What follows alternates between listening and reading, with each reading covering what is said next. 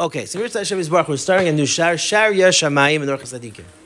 It was very, very, of course, a very important Shaar. Yiras Shamayim is amazing, and you know what? It's the penultimate Shaar in the Orchos Tzaddikim, which means it's the last Shaar. It's the ultimate Shaar, to an extent similar to the way the Mesilas Yesharim works, that one midah leads to the next. So too in the Orchos Tzaddikim, it's sort of merav v'asei toiv. The ultimate is that we should reach a level of Yiras Shamayim. Now, the term Yiras Shamayim gets thrown around a lot, right? There's certain phrases in Kollel Yisrael that we use. Kiddush Hashem, Chilul Hashem, Maris Ayin. There's so many phrases and catchphrases that we use. Baruch Hashem, right? These all have lost their meaning or have never really fully been understood to begin with. What is Yiras Shamayim? And that's what we hope the Emir Hashem to go through the Shaar Yiras Shamayim to fully come to a real deep appreciation of what is the true definition of Yiras Shamayim. So says the Orchos Tzaddikim, Yiras Shamayim ksiv bator. The Torah discusses Yiras Shamayim. Va'ata Yisrael, ma Hashem lekecha shalom yimach. What is it now? Now Israel, Va'ata Yisrael, ma Hashem lekecha. What is your Hashem, your God, desire and request of you? Ki'im liyira, only to fear Him. Now, the word fear is not a perfect one-to-one translation. Although, yes, there is a lashon fear, there is a lashon yira, but it also comes from the lashon. Actually, I just saw recently that I think it was maybe it's the Sforda or the Baal HaTurim says that the definition, the taich of the word Yisrael is from lashon re'iyah. Yisrael is milashon re'iyah. The lashon yashar is milashon, which is mamela Yisrael. Yisrael is yashakel. It comes from the word re'iyah, to look, to see. Yiras Shamayim also, there's a certain element of seeing. What does it mean to see? We're going to discuss that in a second. But the Torah is saying, it's not a question of fear. You fear something that you see, but it first has to stem from something that you're recognizing. To an extent, what Yiras Shamayim is the recognition of a higher power, is the recognition of seeing something in front of you. Right? I like to use the definition of Yiras Shamayim not as a fear of God, but as a reverence for Hashem. A reverence means a respect almost. I mean, lahavdil, I know certain conversations with my wife, they drive her crazy, right? Certain things. I just know, if I talk about that, she's just not going to like it. Everybody can appreciate that. Certain conversations, you just know, you don't touch. And then it makes sense. Is someone a good husband if they would bring up that conversation to their wife and it's mitzayir their wife? Of course not. That's a terrible husband. You're not taking your wife into account. You say, but this is who I am, this is what I'm talking about. It means you're not taking that person into account. Okay? That's what Yiras Shamayim is. Yiras Shamayim says, Hashem, it bothers HaKadosh Baruch Hu for me to wear shatnez. So I will wear shatnez. It bothers me to eat nevelos for treifas. So I would eat nevelos for treifas. There's a certain reverence and recognition that the Eibishter has a hakpada about something. Why would I want to do that? Now there's levels. There's a high level to reach, because that ultimately means we have to be masig HaKadosh Baruch Hu to the level that we want to be masig. That we need to recognize Him. That's a very high level. But once you put into that term, it's not a fear of God that you're sitting and trembling out of fear. It's not that. That stems from initially the recognition that there's a Bar Olam in the world that cares about this and cares about you and wants you to be knowing the proper way. Uksiv, the pasuk is continuing. The pasuk says, "Tzaddikim, Es Hashem Elokecha Tira." That's God, your God, you shall fear. Uksiv Yiras Hashem Hiyotzaroi. Right? Yiras Hashem is like the treasure trove. The truth is, there's nothing in this world other than Yiras Shamayim. Now again, what does that mean? Yiras Shamayim is a fear. So the world should be fearing God. But once you understand it's about a recognition of the Bar Olam, of course, which means the whole point of this world is to come to the realization, to come to the recognition. The world should be Malay Deas Hashem. We should have the full recognition of the Bar Olam. That's what Mashiach is. Mashiach isn't all of my self-personal problems. I don't have to pay my bills anymore, my taxes. Like the Rambam, it's not even true anyway that I still have to pay my taxes and still have to live regular life. So Mashiach isn't going to solve all my personal issues. Some people are so messed up in the head. They say, I want Mashiach to come just to get rid of all my problems. Mashiach isn't a problem for you. It's for HaKadosh Baruch Hu. It's that we should come to the world where it's Hashem Echad, Shmo Echad. It's about the Bar Olam. It's about recognition about HaKadosh Baruch Hu. Yiras Hashem is a wisdom. It implies one thing. When a person is brought before the din, he actually quoted this chazal earlier. Did you act in your business dealings honestly? Did you set aside proper time to learn Torah? Did you were Isaac in Perivia? in Sepisa Yeshua. Pipalta b'chachma. Did it ask you? Did you think about this? Think about that? Avanta davar tech davar. Afilu hachi. Either your Shamayim hiyotzara. If your Shamayim truly is the treasure trove, in v'iloi loi. I mean, that's the Iker question they're going to ask you. What is that? I'm sorry. What is that? In Shamayim, they're going to ask you, did you have your Shamayim or not? Not whether or not you're mafapel this, you're mafapel that. You reached levels of sasaga. No. Nasata be'emuna. Did you act your Shamayim? Mashal Adam, Shamar l'shluchai. Hali kor chitim la'aliyah. He says to one of his emissaries, take this kor chitim, take this barrel of what do you call it? What's chitim? Chitim is wheat. Yeah, I'm not a farmer, so I don't know these things. Halach v'alalei. My brain's also forgetting things. Halach v'alalei. Take it up. So what did he do? He literally took it up. Amar le arafta libahen kav chumtin. Did you add in also the kum chumtin? Well, kum chumtin is like a shmirah for the wheat. It keeps away all the mold and all the bugs from coming in. You respond back, loy. Oh no, I forgot to do that. Amar le muta of him loy. At least it's better than you never would have gone to begin with. What's up, Shaar? Omar Rabba Barav Huna Kol Adam Sheish By Torah Ve'im By Shamayim. It's like you have the keys to the inner door, but not to the outer door. Does that help? Not at all. It's like you know your password to the email, but you don't know the password to the computer itself. Like that's the modern day mashal today. You understand? Like you can get your email, but you can't open the computer.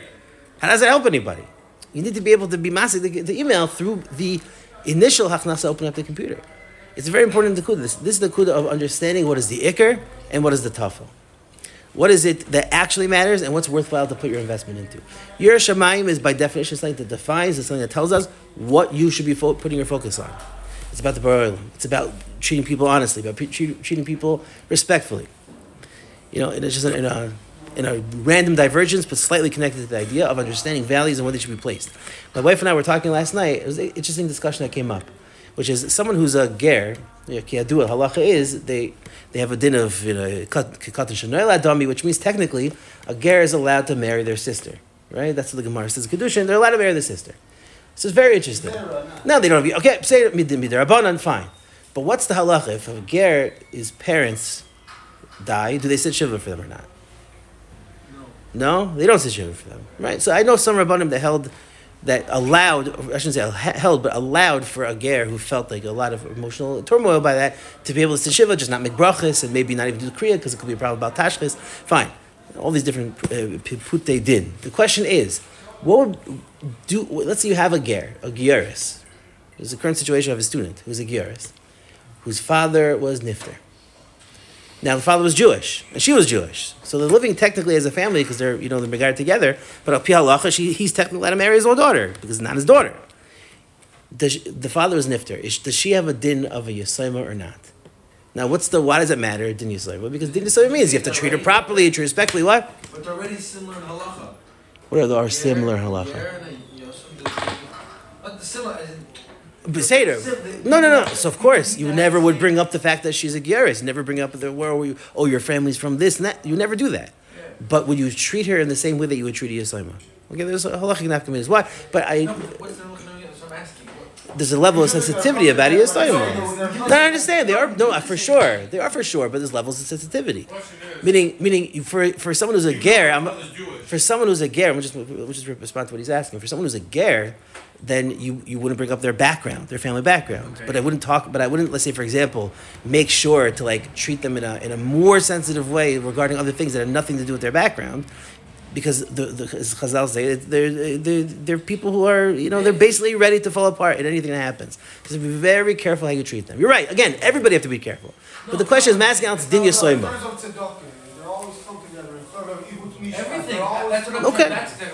Okay. Already we see that again, of course there's a sensitivity, but I'm asking you, does she have a din Yisayma?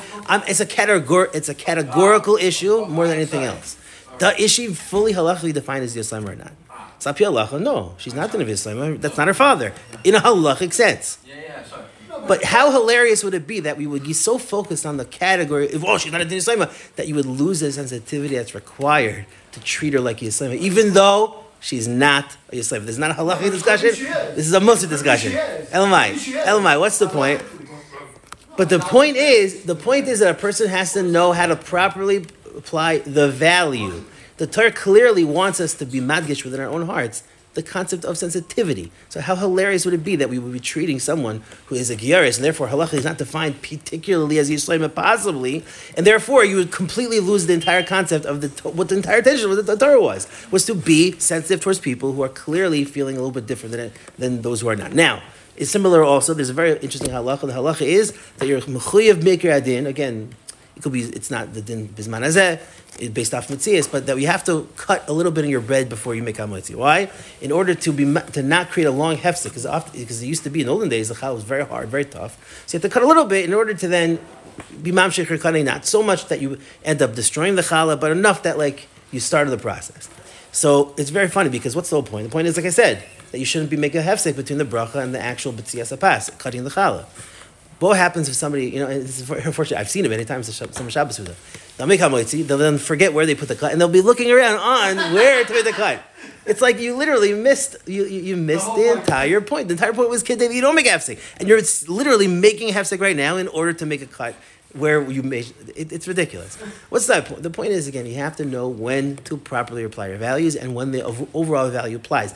And for that, you need das Torah. For that, you need Rabbanim. For that, you need to see Shimish Tamei Chachamim, how Tamei Chachamim treat other people, how they apply it, how they don't apply it. For example, again, in terms of how to know how to apply, and specifically when the emotions and halacha come in contrast with each other. There's a Maisa once with the Brisker Rav. The Brisker Rav's Rebbetzin had given birth to a Nefesh, to a child that unfortunately, was a stillborn.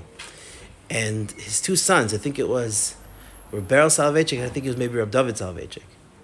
They were taking out the baby, and they were crying. They're taking the baby out to bury it outside, and they're crying. And the Brisker looked at them and said, "No, steht in the Rambam. It says in the Rambam, ein misavlin aleim. We don't say shiva on them." And he said, "Stop," and they stopped crying. So two things. Number one, you see from here that the Briskers, they have emotions. All right, they have emotions. It's just the halacha, it defines their emotions. Secondly, you see how a person needs to be able to be nikfaf, somebody that the halacha needs to define our essence of who we are. We have to be the types of people that if chas v'sham, a bad, terrible thing happened, that we'd be the type of person, Mirza Hashem, to be to the best of our abilities, not to cry on a Shabbos, not to cry on a Yom Tif. Again, kifi she'ev a person is, not to cry. Api Allah, you're not allowed to cry. It's Isser Atzu. Atzu is Asur on Yom Tif. What? It's a mitzvah Yom Tif. Yeah, it's a mitzvah Yom Tif. Again, these halachas. Yeah. And it's a very sad story. The bars of the Makpeset were a little bit. Oh yeah.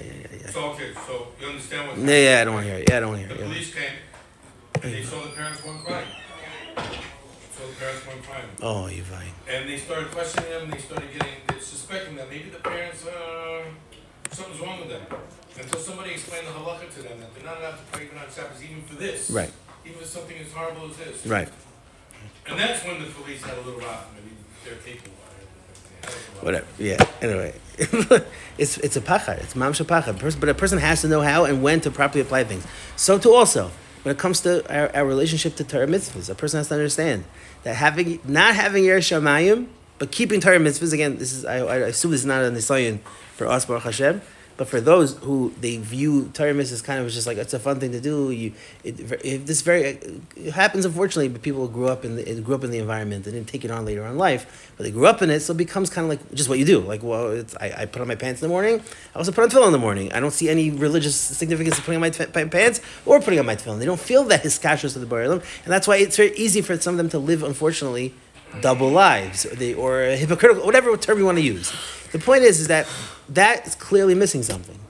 It's because it ends up being mazik. You say, oh, you know what, Beseder. There's even a certain hashkafa that people think is called orthopraxy. Orthopraxy means that Hashem doesn't want necessarily or care about what we think in our minds. Whether I believe the Torah is min Hashamayim, whether I believe in that I'm davening to Hashem or not, as long as I'm keeping the Torah mitzvahs. That's all. And that's the only Torah, the Hashem's mitzvah, even though literally we just quoted tons of psukim. Like 90% of the Torah is also about your internal kavanas, right? Anyway. But you say, when I get to Shamayim, my meisim will protect me. There are such people that walk around like this. Can you imagine? Right? Can you imagine? That's obviously shtuyot. Yeah, b'shita. They've developed it as a shita. There's literally a guy who wrote an entire book about orthopraxic Judaism, where he says, I don't believe the Torah is min Shamayim, but I keep Torah mitzvahs. Why? Because because the Torah says I have to keep Torah mitzvahs. He doesn't believe it. I'm telling you. He's an agnostic. He doesn't even No. I wouldn't give him the covet of being an agnostic. Right?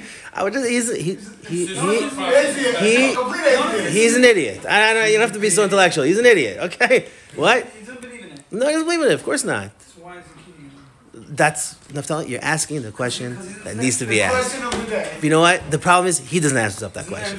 And the answer he comes out to is, what do you mean? The Torah only requires action. It doesn't require thought. Well, here's what I think. But it's a Torah from Nami Nashamayim. Again, obviously it's shtuyot. It's shtuyot shenkam. Of course it's shtuyot. But there is such a philosophy. There is such a ridiculousness. And therefore, chas v'shalom, that a person should ever think that the maisim is the ikr, but the etzam pnim, it doesn't matter. Chas v'shalom, that literally is what we believe. We believe that to our core, to our massive core, that absolutely, ki'im liyira, Hashem wants it. Hashem wants it. Hashem wants our internal thoughts, our internal deeds, and wants us to have Yiras Shamayim. And what you said Yiras Shamayim is a recognition of the Bara Olam, a reverence for Him, and understanding what that means for my actions. So Hashem will continue right there. Okay.